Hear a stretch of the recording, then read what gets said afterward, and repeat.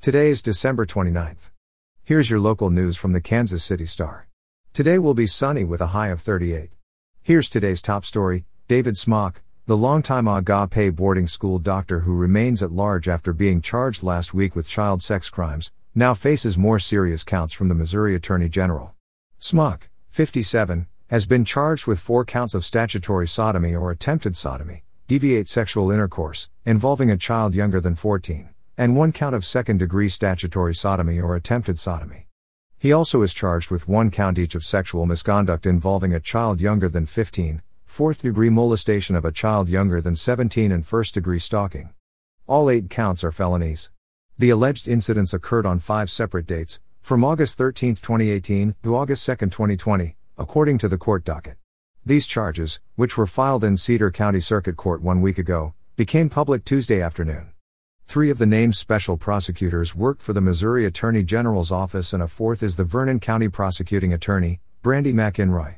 In the AG's case, the probable cause statement has been sealed. The court closed the document, saying, quote, "The events alleged would have been during the time the victim would have been underage." In coronavirus news, Missouri will adopt the Centers for Disease Control and Prevention's new guidance on quarantining after the federal agency announced Monday that it now recommends a shorter length of time.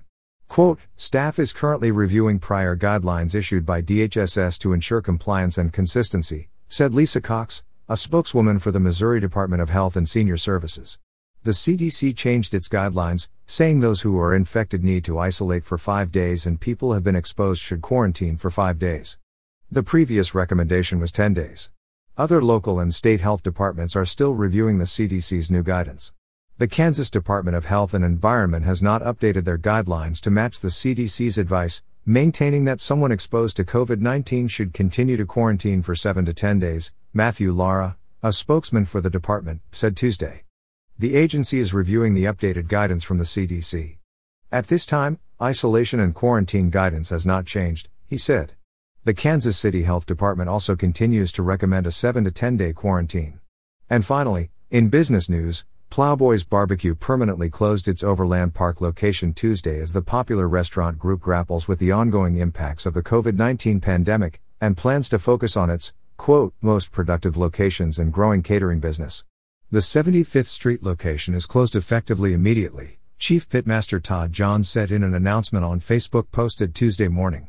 Both the original Plowboys location in Blue Springs and one at Town Pavilion in downtown Kansas City will remain open, in addition to the group's bustling catering arm, he said. Johns said, quote, "We have dealt with a pandemic that included layoffs, mask mandates, and supply chain and labor shortages, and we believe 2022 will continue to be a tough year for restaurants. We believe it is in the best interest of our brand to focus our efforts on our most productive locations and expand our highly sought-after catering operations. Our sincere thank you to all the barbecue fans who supported us in Overland Park." You're listening to stories from the Kansas City Star. Find us at kansascity.com to read more about these stories and others.